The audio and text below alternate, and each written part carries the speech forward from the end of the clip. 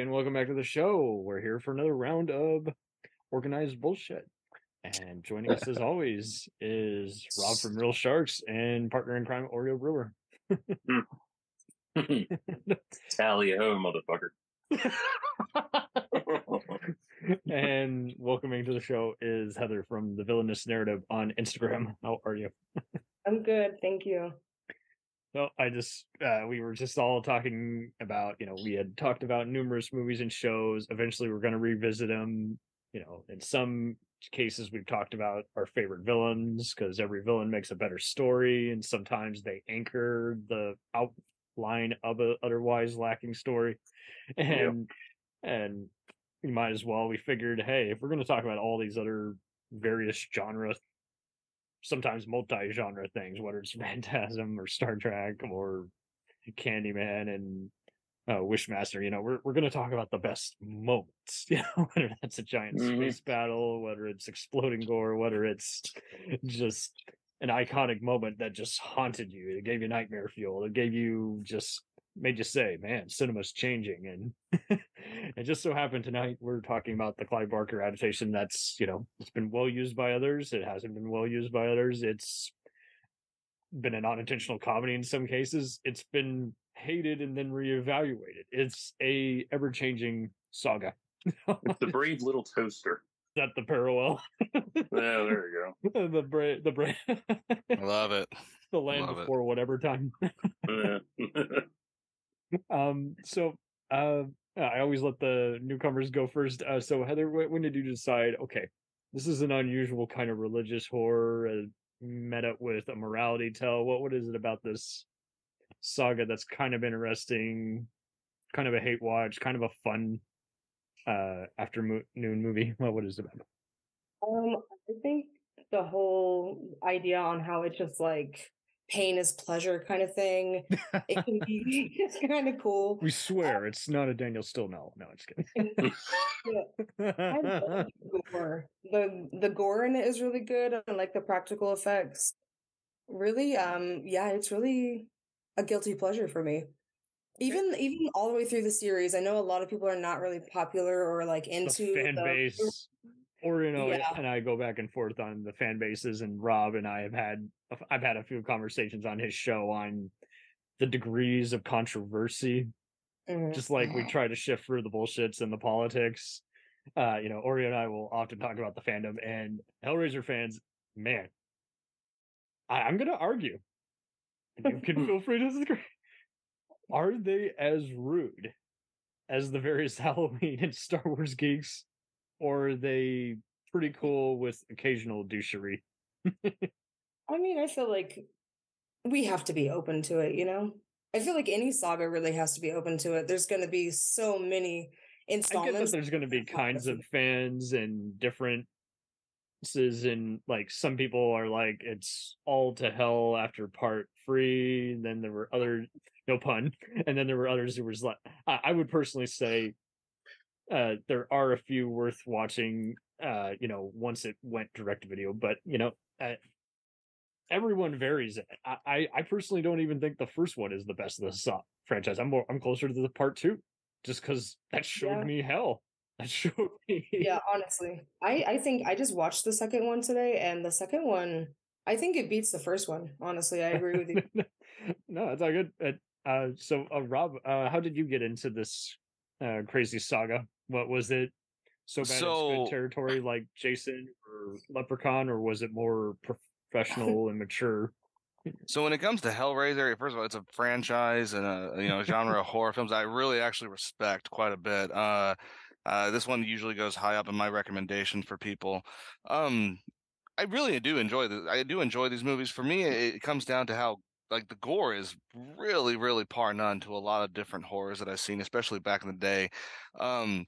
It's interesting how it is told from a kind of a villainous perspective almost too, because it's almost like a Clockwork Orange story. And I hate to use that as a example because you're basically telling a a story from a bad person's perspective, and because these guys, as they say in the film, they're angels to some, demons to many, and especially in the first movie too. It's literally about enacting revenge, but it's like that choice, almost like Berserk. I don't know if you guys have ever seen Berserk. How the ending of Berserk, how not the Netflix films, but Nope. the actual show itself, like Yeah. how that choice to like sacrifice everybody, kind of thing like that. Okay, I nope. enjoy that. It was based on a '88 manga, I believe. Yeah. Mhm.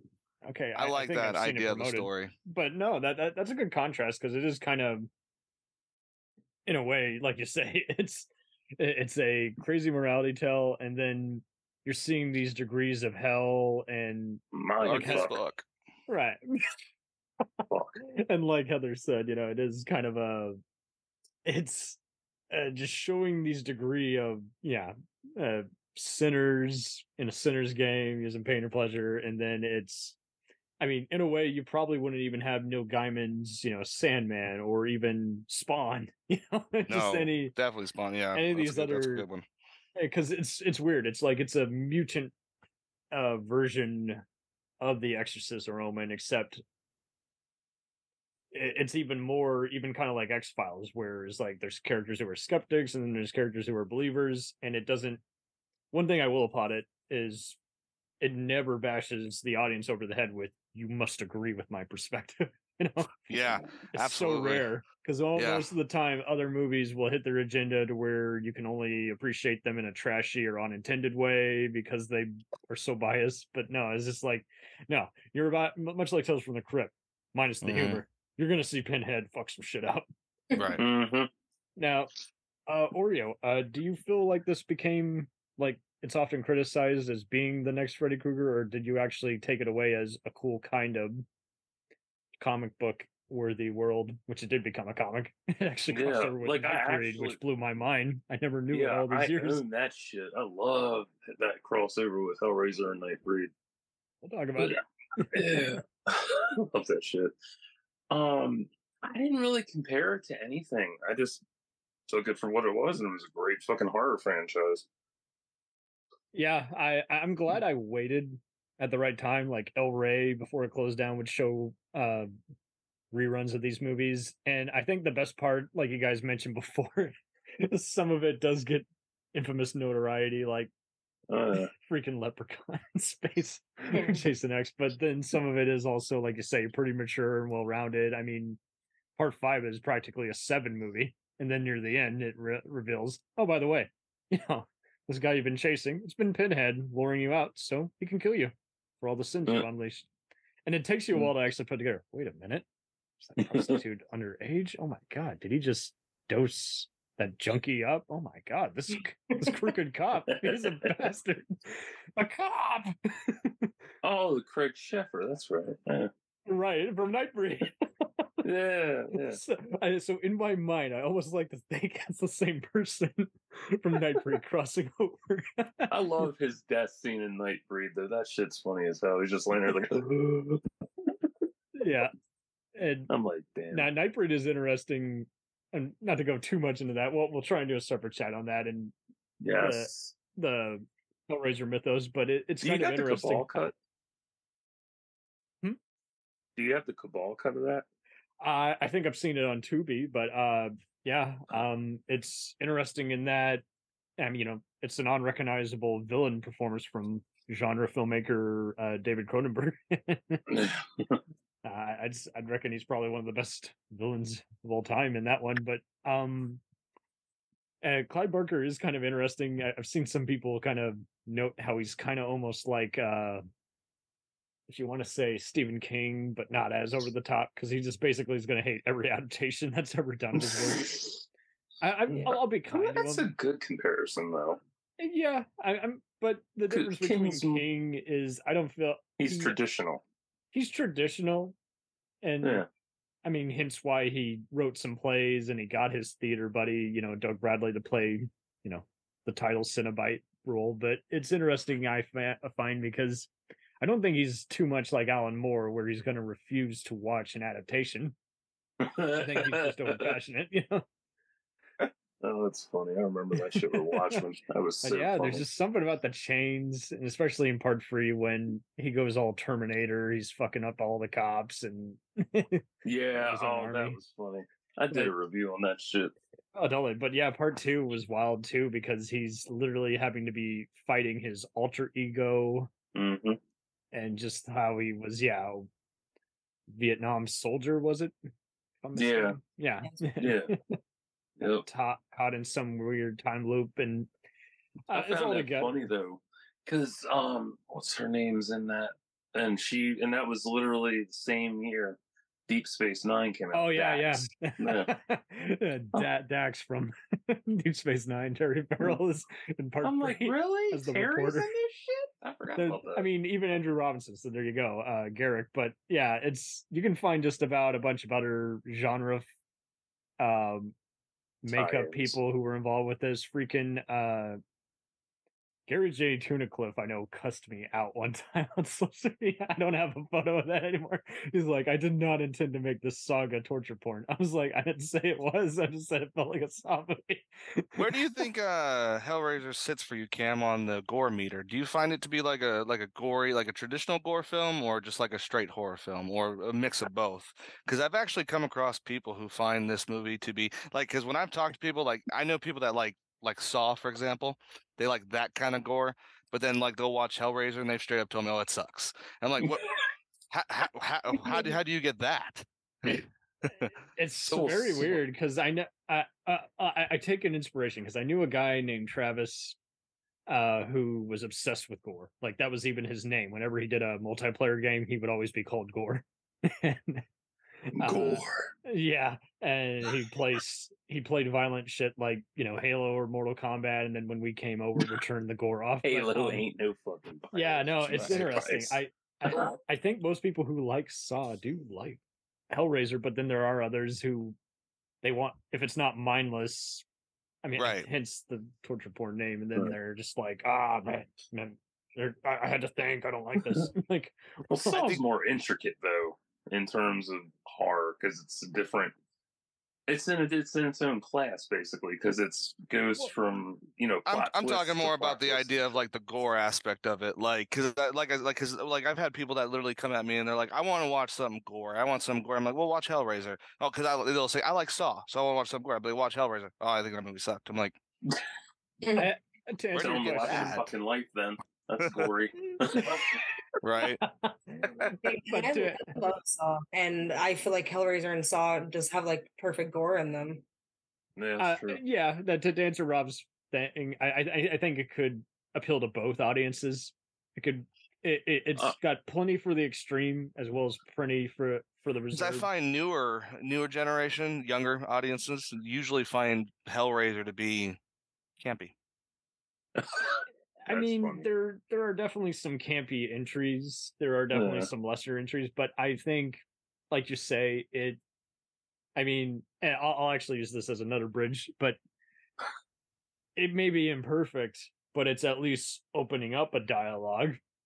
And much like Tales from the Crypt, you're having fun with the characters' comeuppances because, much like a Romero zombie film, you are, or just Romero in general, you're open to all these ideas that it's coated with, as well as, like you say, it's priming you for these inevitable kills, murders, and even just the human characters betraying each other. And it's even funnier how most of the movies just can't even be shown on regular TV or cable.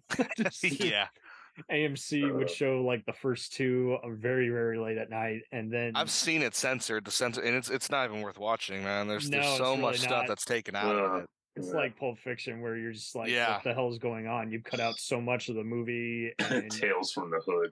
Freeze maggot farmer. I'm like, what the fuck's a maggot farmer? Die Hard, and motherfucker. even Menace to Society. Yeah, don't even bother watching on TV. You'll get too many abrupt edits. They'll fast forward for the music to where it sounds like shit. Like they kind of do what AMC would do with the openings of James Bond or Law and Order, where it just sounds like an acid trip, remix, and you're just like, stop. That gave me a headache, and I'm just trying to get into the movie mode. But yes, like like Heather mentioned and Rob mentioned, and even Oreo brought up, you guys have all outlined that there's just something about these Cenobites that are very just intriguing. I mean, there's a reason they were even used kind of for the Borg Collective on Star Trek, and even just for other similar kind of characters. They would always come in different forms. Some of them would be seductive, some of them would be very taunting. Yeah, I think there's like 30 different variants in the last video I saw on YouTube. TV tropes brought up this interesting question that I'd actually like to hear you bring up. And it's very similar. It's already based technically from a short story that Barker loosely worked on. Hellbound Heart. Similar. The TV tropes alludes that perhaps the Candyman might actually be a Cenobite. What do you guys think of that theory? That's interesting.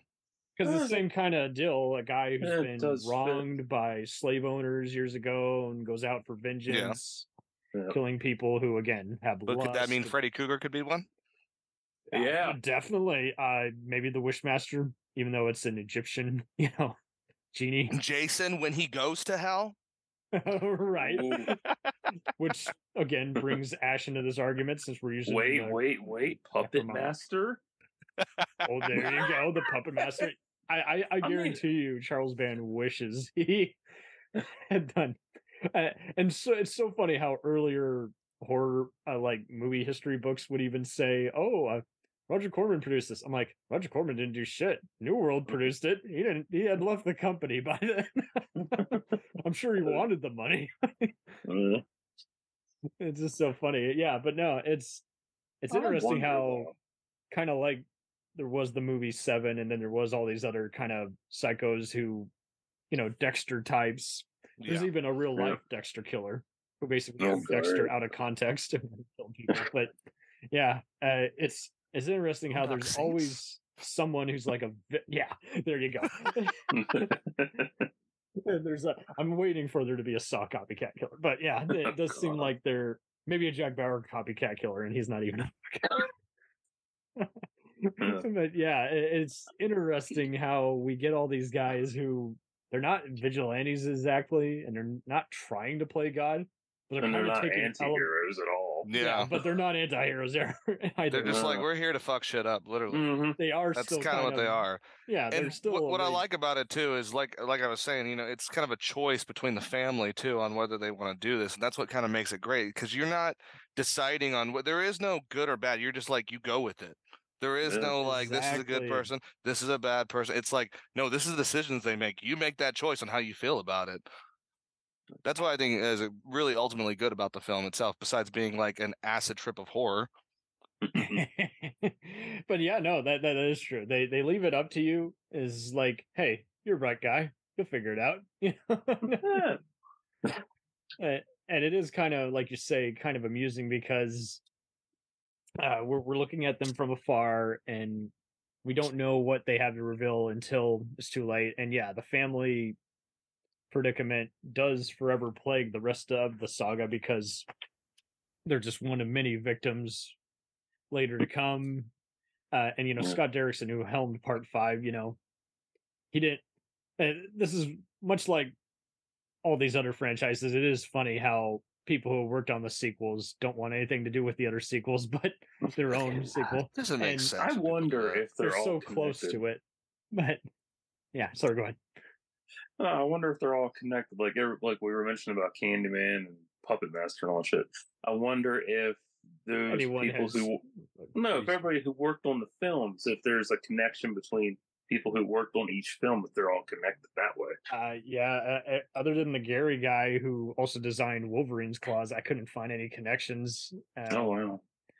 Which is so wild because Bernard Rose, when he helmed Candyman, he pretty much is going for a similar kind of predicament. Be careful what you wish for. Peter Atkins, who wrote parts 2 through 4, wrote Wishmaster, coming up with the same deal except going for again camp. And I guarantee you, Lionsgate probably has wanted to adapt it a few different times. Dimension. So you will love this though, Oreo and Rob. You might actually have your mind blown. we did a special on here previously, and probably one of our favorites. Me and Court from Cinema Psyops, he was talking about, I was hearing his dissect, no pun, of the Texas Chainsaw Saga, and he would always talk about people who would make a movie and sometimes it looked like a fan film. And I was like, you know what? You talk about fan films just so much. We've just done Star Trek fan films. Why don't we rank all these Hellraiser fan films? And there were some really good ones, and there were some boring ones. And then there were ones that had great ideas, even though they had, amateur production values and non-actors in acting parts. But there were a few that crossed over with the Prophecy saga. Oh, wow. Also by Dimension Films. And I was Christopher Walken's Prophecy? Yes. Yeah. The Archangel Gabriel. And I was like, interesting. Those are the kind of fan films I wanted to make for the longest time. Crossovers. There's nothing better than a properly done crossover where you can actually justify these guys other than just, we're just trying to cash in on Alien versus Predator, Freddy versus Jason Bunny. It's like it all ties back to the Rubik's Cube. The Rubik's Cube. That's the real that fucking enemy. That's the real enemy, not Pinhead. Pinhead's just the figurehead. Right. I wonder how sales did after Hellraiser came out for the Rubik's Cube back in the 80s. I really do wonder. Let's sure see. It was. I will check that for you. Awesome. Just keep going. I'll look. Yeah. So while Rob is doing unofficial research, I guarantee you.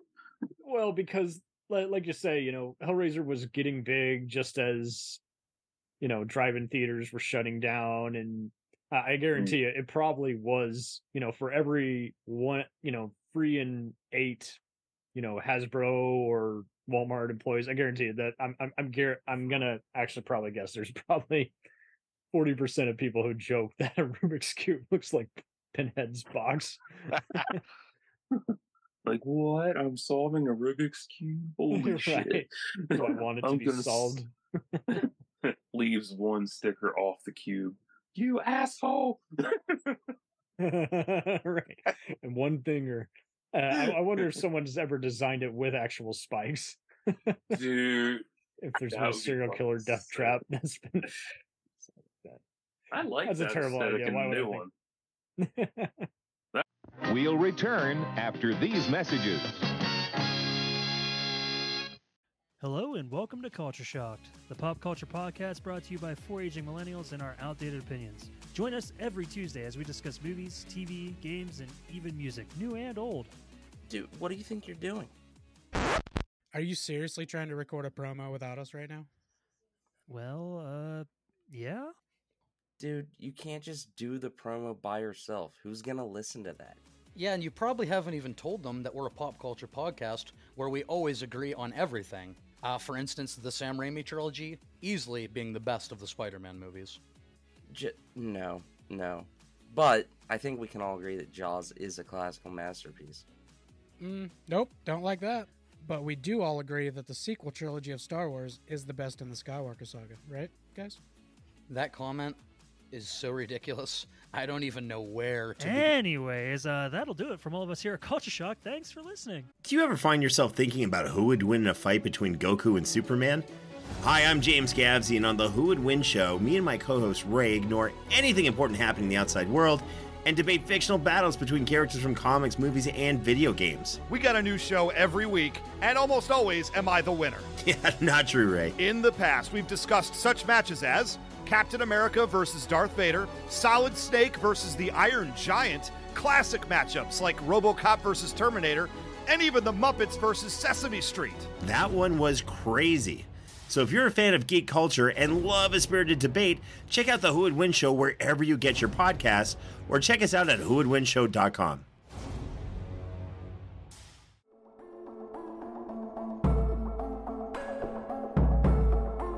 We let things pile up in the DVR, we add them to our queues, we wait for the DVDs and Blu-rays. We time shift. The Time Shifters Podcast. Sci-fi, horror, fantasy, superheroes, comedy, action, film, television, maybe some not-so-current events. Find us on iTunes or at timeshifterspodcast.com. Cool thing about Blind Knowledge is we are in multiple countries. We are worldwide all across the globe. We are in the US. We are in the UK. We are in Canada, Germany, India, Japan. We're in Australia, y'all. BlindKnowledge.com. Now back to the feature presentation. That was really innovative, though. I like that. Yeah, the new one, it's actually been very aggravating. Like, first you had the transphobic people who were like, oh my god, it's a woman playing Pinhead. I'm like, oh Jesus, Pinhead never had any gender affiliation. It's I actually watched a video on that, and they said that this one was closer to the book. Yeah, well, like, Jamie Clayton's just such a good actress, and it was just already a double insult, since she's already had, a tough time, doing a gender shift. And it's just like, no gatekeeping, guys. I mean, Hellraiser is in hell. So what's it fucking matter? It doesn't matter at all. No. Like, oh no, trans people are in hell. Oh, that's okay. Yeah, just amazing what just Nimrods. And, yeah, unfortunately, I can't find anything about it. Although recently, Rubik's Cube just announced its highest sales though now. Ooh. But in the '80s, it was still it was just always popular in the '80s though. Yeah. So I bet that would be interesting though. I would imagine it probably went up when War Games came out. Because War Games, especially the ones where you can control your own destiny and modification. It was probably in at least one Dungeons or Dragons game. That's 100% true. Things always go up after a movie comes out. I mean, look at the Python, the Python gun from Walking Dead. Dude, that shit is like through the roof now if you want to buy one because of that damn film. The gun, I know the gun company.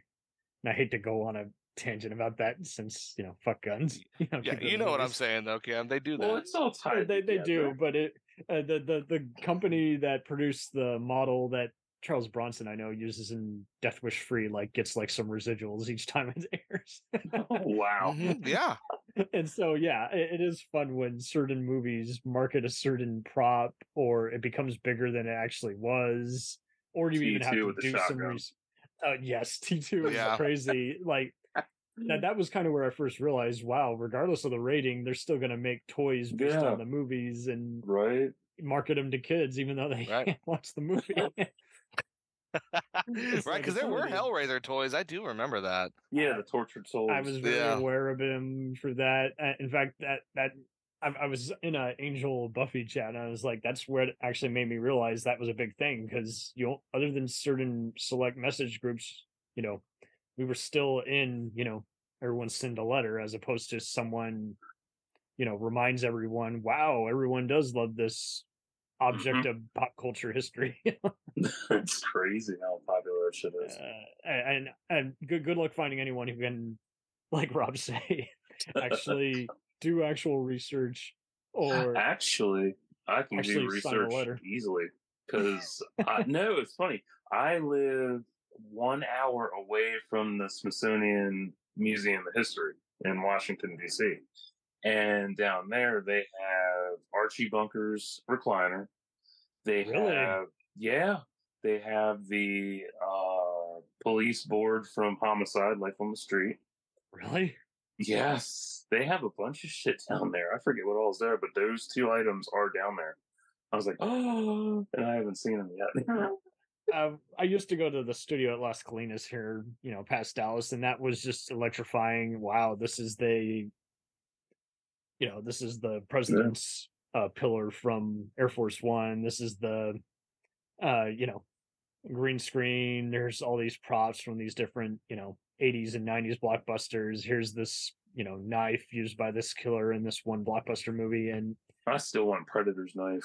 Well, Billy's knife would be cool. Even going to the Wax Museum was so scary, because there was one where I always thought Mulder and Scully would have been perfect in a Hellraiser sequel. Oh God, that would be awesome. Or have him guest star, just terrorize him on an elevator. But so did you guys like Revelations?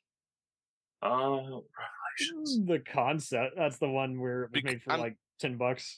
Yeah, I'm sorry, because he just looks like a pumpkin with nails in it. I do not mean to be mean, but he really does, dude. I mean, yeah, it looks bad. That one. It looked bad.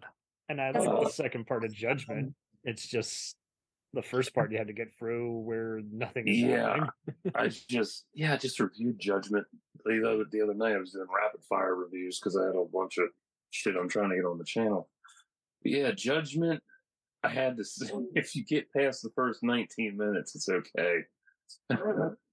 Revelations. I remember that. I remember it because it was the kid went to Mexico. It's like Dimension didn't want to give up the contract, and they just Yeah, it was weird, but I'd say it's like a 5, I guess. Yeah, maybe a fair. 4. I don't know. Each Hellraiser, every entry is different. Right. And as you get, like, when you go back and rewatch them after so many years, or you go through a new Genesis, you are opened up to more stuff that you missed the next time around. And it's like, damn, this was really fucking good. And then you get to another installment, like, this was total dog shit. And then you're like, oh, but that was just before they hit their big hit and they became legendary. Yeah, totally. And I mean, I actually am surprised I have not encountered any wax museum recreation, and just even creating the whole costume of it is just insane. That'd be awesome. You know, it was an awesome callback. Just kind of getting off topic. Does anybody remember in Bride of Chucky when they do that whole nail thing, and it goes into that guy's face, and he's all laying there, and he looks just like Pinhead? They're like, why does that look so familiar? Yeah. Well, and that's kind of what the fun of it was. It's just like seeing people kind of just nod their head. It's just like, I'm either going to be compared to Freddy, Jason, and then every once in a while just throw out a reference to Pinhead. But I think Hellraiser's. Oh, go ahead. I'm sorry. Yeah. If Doug Bradley's in anything, then it's automatically connected to Pinhead. Oh, 1,000%. If you watch Wrong Turn, what is it, 5 or 7? Oh God, he just hands it up. Yeah, it got that far. I can't believe it either. But like the first one, absolutely beautiful, unrated. I didn't watch the sequel. Yeah, I haven't either. So part 2 has Henry Rollins. Part 3 and 4, I don't remember, but they were kind of funny. He's criminally underrated in any fucking film. I love his work. Is. Well, I don't know why he wasn't in a Hellraiser movie. Anyway, but I know. Yeah, I mean, is it? What do you think it is about Pinhead? Is it him coming up with the Lamet configuration? Is it him taking out one of his pins just so dutifully? It's awesome because, for people that don't even watch Hellraiser, they know who Pinhead is, that's kind of a testament to the film itself. Shelf. Yeah. Right, which is how pop culture is like embedded that in our head. But I think Hellraiser 2 as a film, though, when you look at the Jason films, you look at Nightmare on Elm Street, you look at Pumpkinhead, you look at all those, it really does stand on its own because it's not, it may be about that concept of hell, but I just think the overall atmosphere of it, the goreness of it, everything about it, I mean, like I was saying before, it's like an acid trip of horror. And even though Freddy, you can say it's kind of similar like that on the horror, Freddy's still kind of a parody. It's still kind of funny. He's still there's humor to it. Hellraiser, Hellraiser's like, holy shit. Like, this is some guy's nightmare. This dude's real because no one is going to believe you or save you. He can, at times, he doesn't really do what the others do, where they shapeshift, they pull a T-1000 or Freddy, and they impersonate someone. But he will kind of like stick a knife, kind of like Candyman. He'll stick a knife right through someone as they're having a conversation. You'll be like, whoa. And so now this chief of police is dead, and you're blamed for their murder unless you come to hell with me. And I think what you gonna do? But no, that is true. Is like it's like entrapment almost. It is entrapment, and at the same time, it's kind of. Which is what the Revelations was about. It was like a psychotic parent trap movie. It was because it was about cheating parents, and they basically get the kids are like, "You guys are cheating, now you guys are going to hell," and all this shit. That's what I thought was great. It was like the hell parent trap. The parent trap to hell. But it is weird how there's all these allusions to anything from home invasions, and anything he does to you could be worse than any other movie psycho villain. and he even going to Guantanamo Bay as a prisoner. It's just there's all this fucked up stuff that you could literally be in just there for eternity, getting tortured to death with no ends of escape. But I think that's just it. It's just more awesome, especially with even the one where Kerry Wuhar plays a reporter, or the one with Mayhem years before he was playing Mayhem in those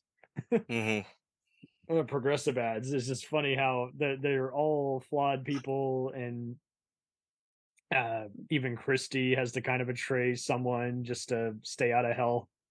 And Scott Derrickson loves that character so much. He did a movie called Christie that he produced, and I was like, yeah, that has to be a Hellraiser connection. But yeah, this is it. I think because Christie is so bright, tech savvy, and even any of the people, some of the people surprise you. Sometimes they want to fix their wrongs, or they still are going on an interesting mystery before you realize, kind of like in Cube, oh, well, that's right, this person is a piece of shit. Or you love that film. Sorry, I had to bring up something. I always thought that giant cube could be Pinhead's cube. Yeah. Interesting.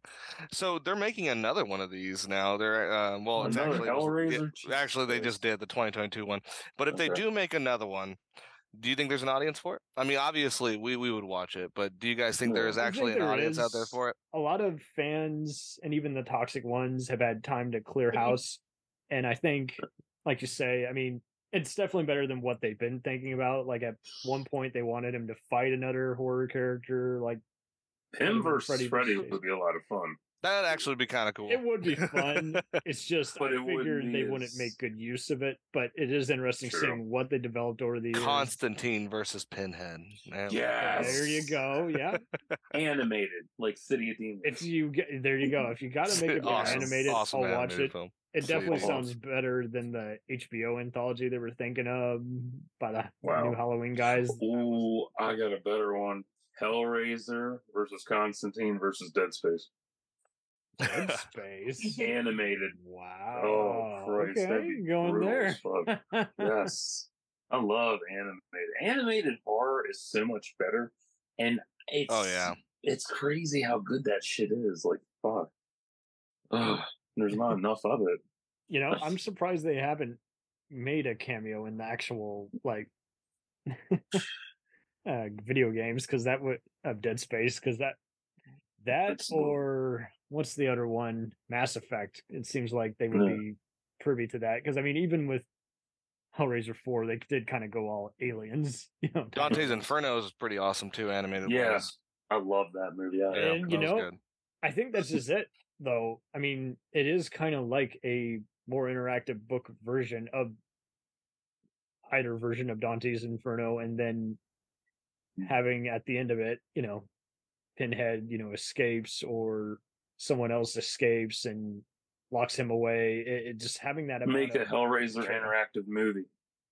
That would be a lot of fun. That could be, yeah. Because like you say, interactive movies, for those who don't know, are intriguing because they have multiple endings.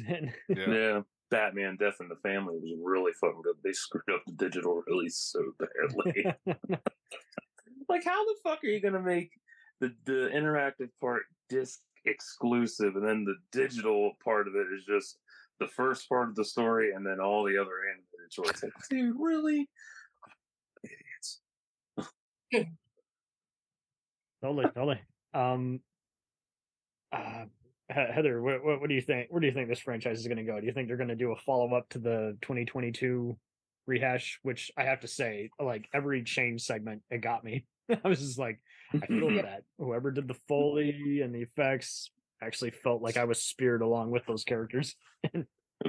Yeah, I was a huge fan of the one that just came out last year. So I think I think that Hellraiser was like kind of fading in a way, because each new installment was kind of hanging on by a thread.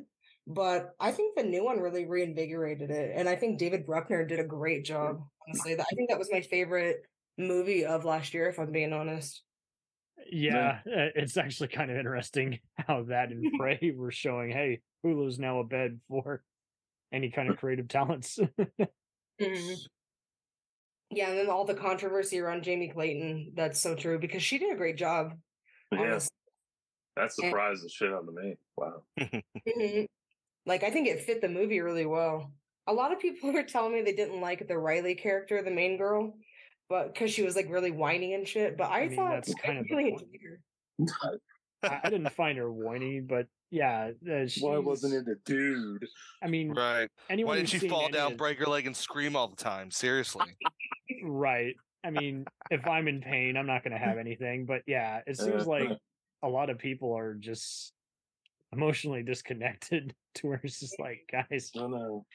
This is how they're seen any of these movies before? I mean, I see people who they do this with some of these other shows. Oh, I don't like it when it was syndicated. I'm like, or serialized. I'm like, well, that's when it got good because it had a story to build on that was pretty established. Yeah, like with Clone Wars, going to Star Wars real quick.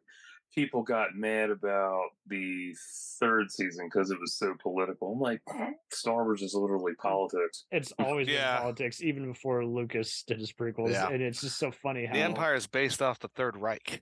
I know. Everyone thought it. I saw people all the time. They thought it was so cool. I'm a stormtrooper, and I was like, it was the same thing for me. Nazi you're a Nazi. Exactly. It's the same thing with freaking Starship Troopers. I'm like, you do know what that's authoritarian, yeah. Elitist. Are you doing your part? No. Yeah, and I think that's just it. Like, I'm cool with someone being freaking Pinhead because I know that they're in on the joke. They're versus, and they're good at stitching too. And just seeing all these guys who, they can portray all these different, characters is like how anyone couldn't be in on the joke and know what's what about all these characters is just like, yeah, you got to be really asleep at the wheel if you think that Pinhead's interesting in that he's very neutral at the same time, if that makes sense. He's not someone who thinks you have to die. He's just like, well, I see it on your tombstone. I see, he would be torturing you did the box and be like, okay, pedophile. I do. Yeah. It's insane. It's like you say, it seems like everything has to be black or white when really it's in a gray area, really more than half the time. Wouldn't he be like definition of gray?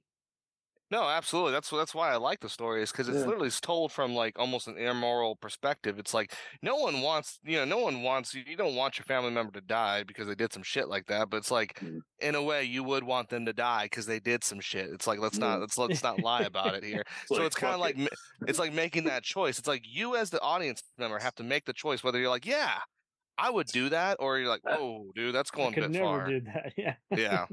Like, do I open this box? I mean, it's still in pristine condition. I don't want to ruin the value. But if I open it, I might get a prize.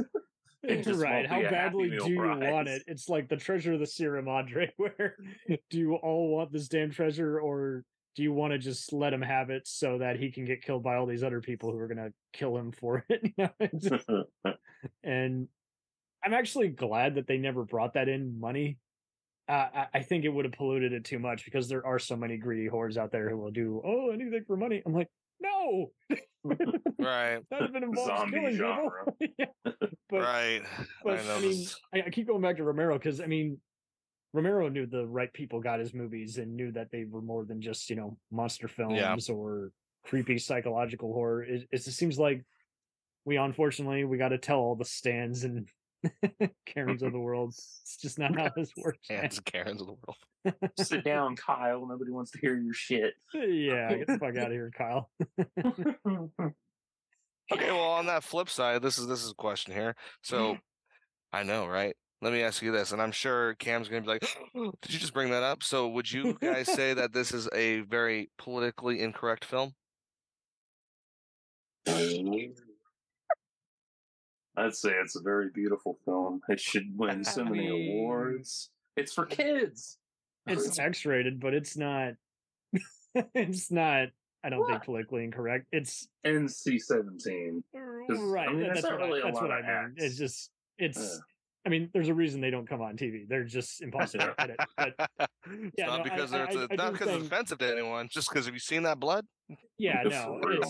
I think it's kind of like Oz. I mean, some people are gonna watch a minute of it and be like, "That's repulsive. I can't watch anymore." And then there's others who are gonna actually sit through it and be intrigued by it. I mean, obviously, there's still going to be people who suffer through a movie or sequel and say, "I just don't get it. I don't understand the appeal. It was boring." I am triggered.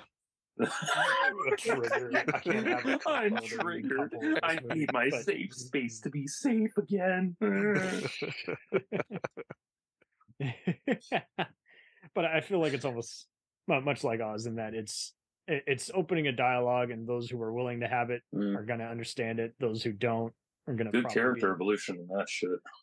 Totally, it's a total character evolution, and like you guys said, it is about seeing all these people in the gray, or they've done something bad, but they're trying to redeem themselves and they fell, or they're beyond, saving, or the biggest plot twist, it's actually the containment unit from the Ghostbusters house, and Winston's watching over all these ghosts. There you go.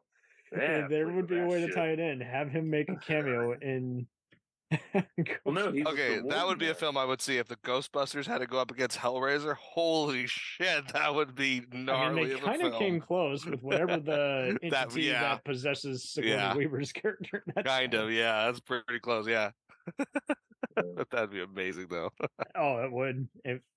So there you go. I mean, there's your Player One Freddy Krueger equivalent cameo is having Pinhead in a Ghostbusters sequel. That'd probably be the only reason I would watch one. But would it even hit rated R though? That's what really sucks. Because today it would. Who owns Hellraiser actually? Who owns it? I think Lionsgate currently. Lionsgate. Holds it, so okay. I was gonna say, I swear to God, Disney owns this shit. I mean, New World, got bought by Fox, so that's what I'm saying. Because I was say Disney definitely ain't letting this out of the vault. Well, Warlock would have technically been part of that. But actually, what am I saying? Disney will jump on this in a second, dude. It's all about money. They're like, Hellraiser, we can make money off that. Fuck yeah, let's redo it. They kind of, so I'm gonna, I'm with you. It might be partially owned by Fox through Hulu, which is part of Disney and Universal. So, well, the reason I even bring that up is like how you guys were saying though, is because now they are gonna make Fox, owns Alien. And now I'm a huge Alien fan, and they are going to continue the Alien franchise. Is the best Disney princess ever. Yes, right? Totally agree. We need a petition to have that like more of a thing. It needs to be. You're right. You're absolutely right. Yeah, Agent Scully and Ripley should be at Disney World. Yes. I don't want to hear any story about. Absolutely, but. They're going to continue the franchise, and I just worry, we're going to have a PG-13 Alien film, and I think the only reason they'll be doing that is because they'll base it more off of there's more alien blood, so it's okay. So there'll be no human blood. Why do you think people keep thinking R-rated movies don't make any money when it's been proven false numerous times? Matrix, Deadpool. Yeah, they do make money. Jason. I don't understand that. It's just a safer bet for theaters because family night, movie night, that's why. Because you cut the audience in half when you do rated R. You do cut it in half. You still make money, though, because adults are going to come see this. Yeah, exactly. Oh, yeah. It makes it intriguing. Like when the Joker film came out, and I hate to bring that up, but everyone was like, that movie's rated R because it's so bad. I was like, I want to go fucking see this. It doesn't make any sense. Why would it be bad? I was like, it shouldn't even be rated R. I was like, it kills like maybe 3 people. I was like, yeah. Yeah, I didn't think so. It was a tame version of The Purge. Yeah, it was very tame. And even the Purge it was a very tame version of The Purge. That's a good one, yeah. It felt like that at the end with people jumping out into the middle of the street and Gerardo Rivera. Hey, that's a very, very, very good point, Cam. I like that one. Yeah.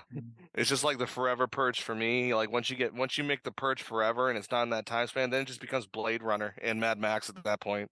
It's like it's not even the Purge no more. It's like when you take Jurassic Park off the island, it's just like every other B-rated horror movie with dinosaurs in it. It's a Sci-Fi Channel movie with a budget. Yeah. And I am glad that Hellraiser never went that route. I'm glad it never became. That is something you can say, yeah. Never. Yeah. But yeah, no, I'm with you. That would be cool if they did a comic book arc which involved, Dark Horse and Fox presents Alien. In hell.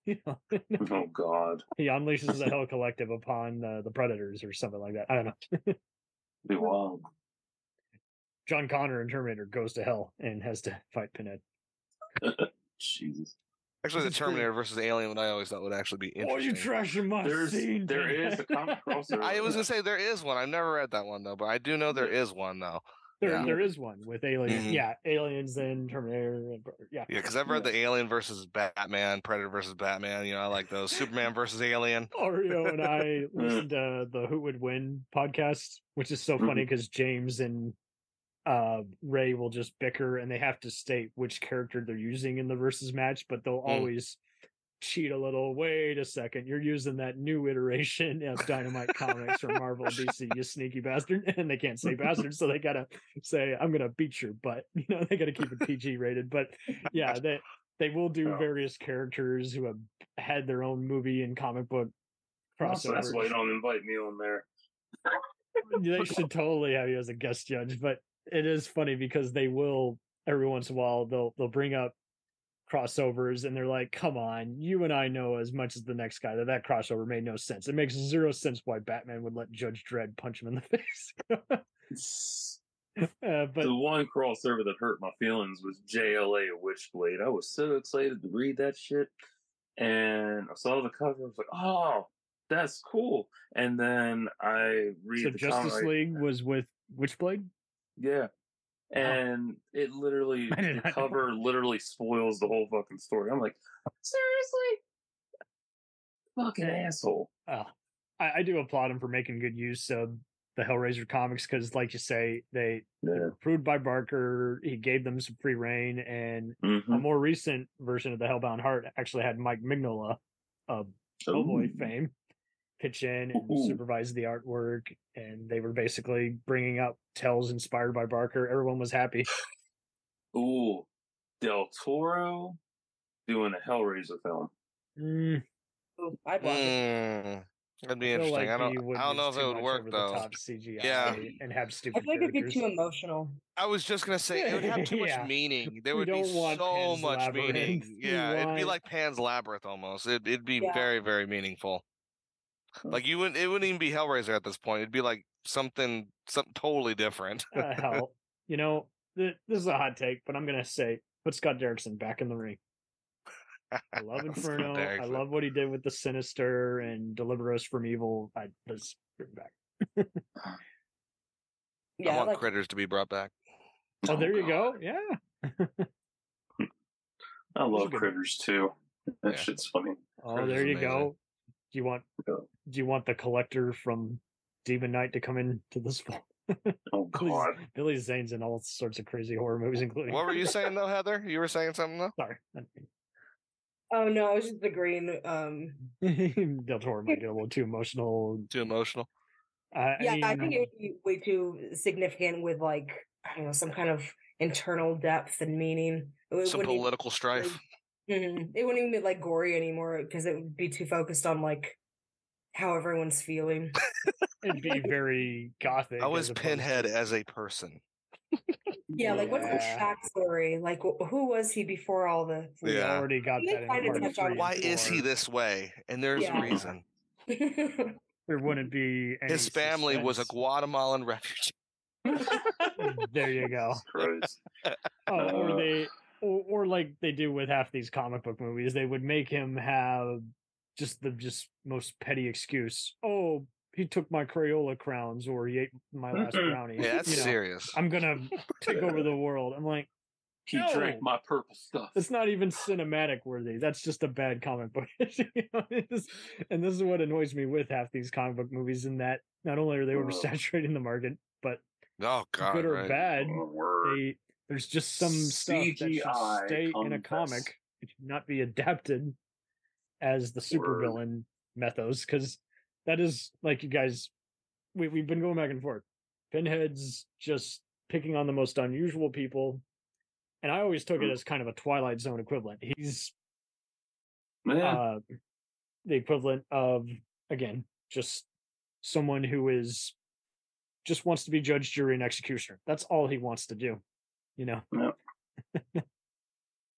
While staying gray, which is amazing. Yeah.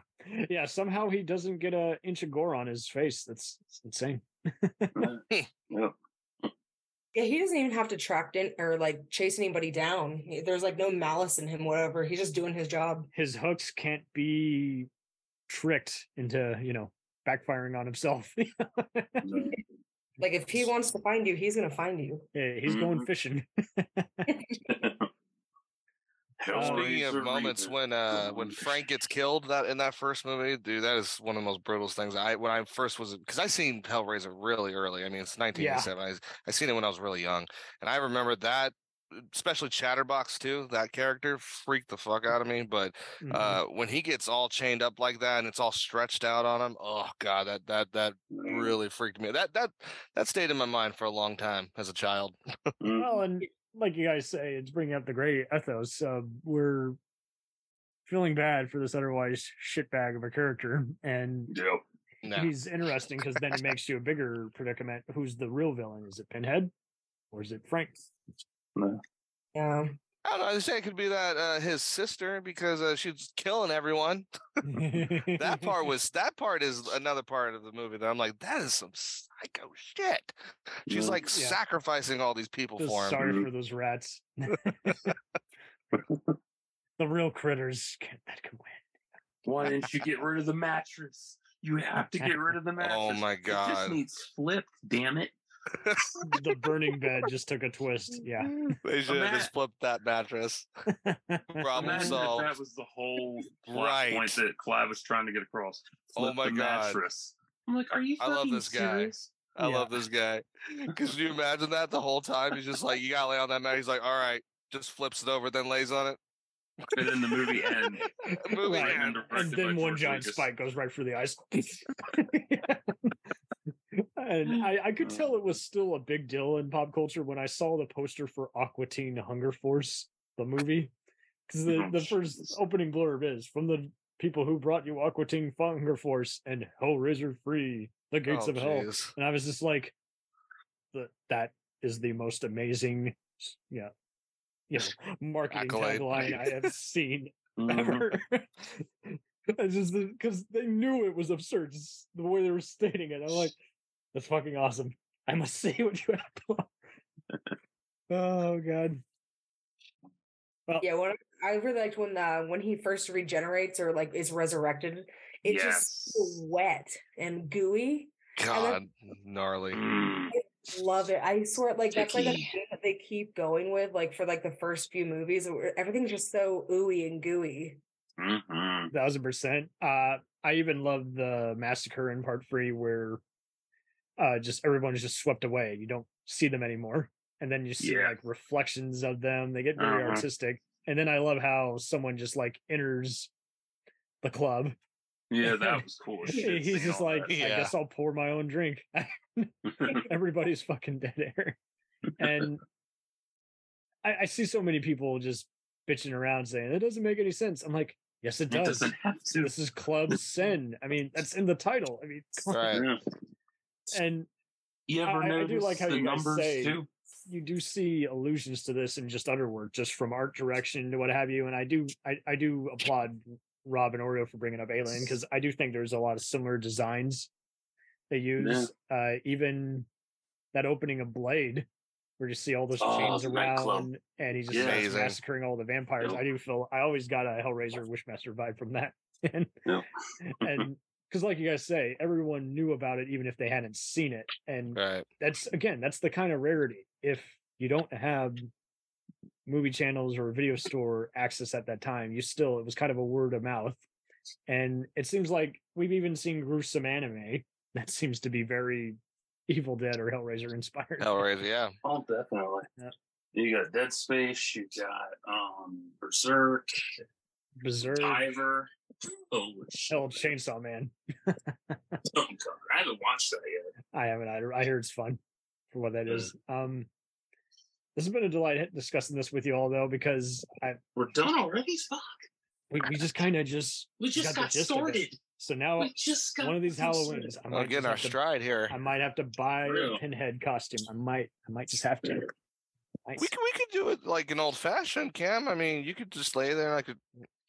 We just go an inch in. I mean, the Q-tips and the other. Yeah, I've seen people do it that way. It's just like This one at least was a giant wardrobe that cost like $200, and I was like, you know what, hit me. I might buy that, and then I'll just work on the makeup myself. Speaking of wardrobe, wardrobe, is that what it's called?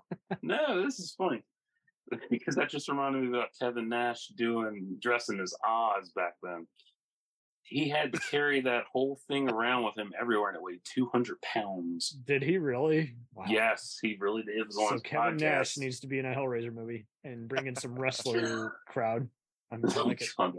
Has anyone ever done that where they dress up as Pinhead at like a video game convention or a wrestling? Because that would be amazing if someone came with all the spears, all the chains, and he just wrapped someone around and hung him up. Just dragging all those chains in there, and then just and people boo him, and then he just shoots out darts. There will be no doing. Silence.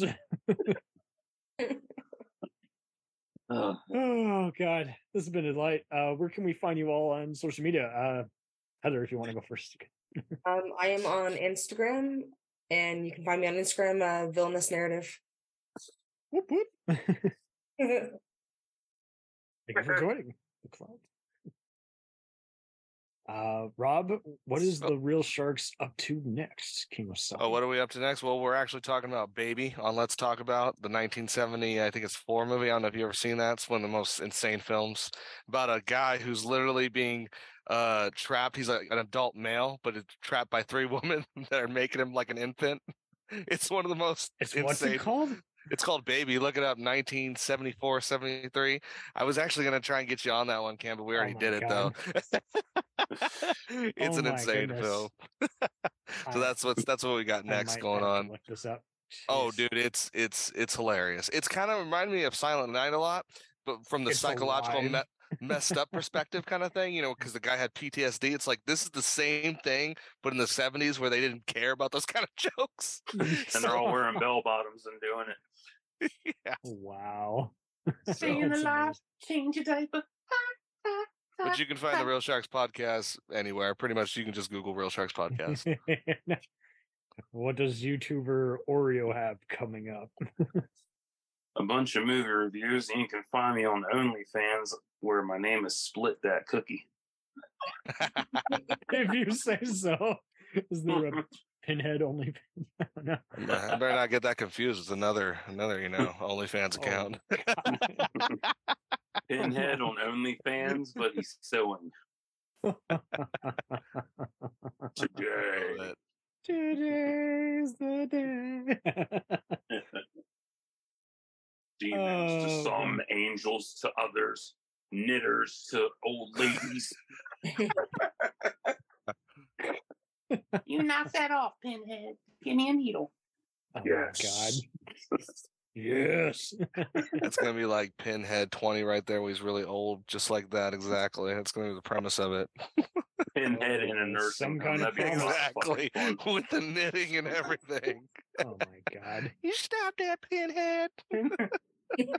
My colostomy bag. Oh, Tom Petty. He doesn't come around here no more. I know. That's a boo. All right. Nice. Glad having you on here, guys. Let's do another fun sit down. Thanks for having us, Cam. Thanks for having us. Yippee skippy. Skippity doo skippity doo. All right, have a good night, Cam. Hasta luego, guys. Love talking to you. I love you.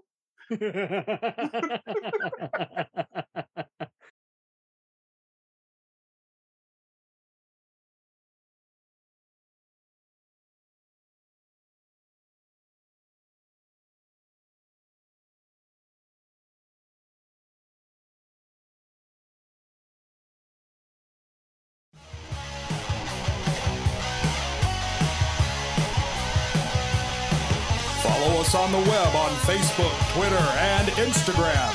The podcast is available on Podbean, Spotify, iHeartRadio, Anchor, Apple, and anywhere else podcasts are available. Feel free to review our show and leave comments on any of those sites. Thanks a million for listening. It's a jacked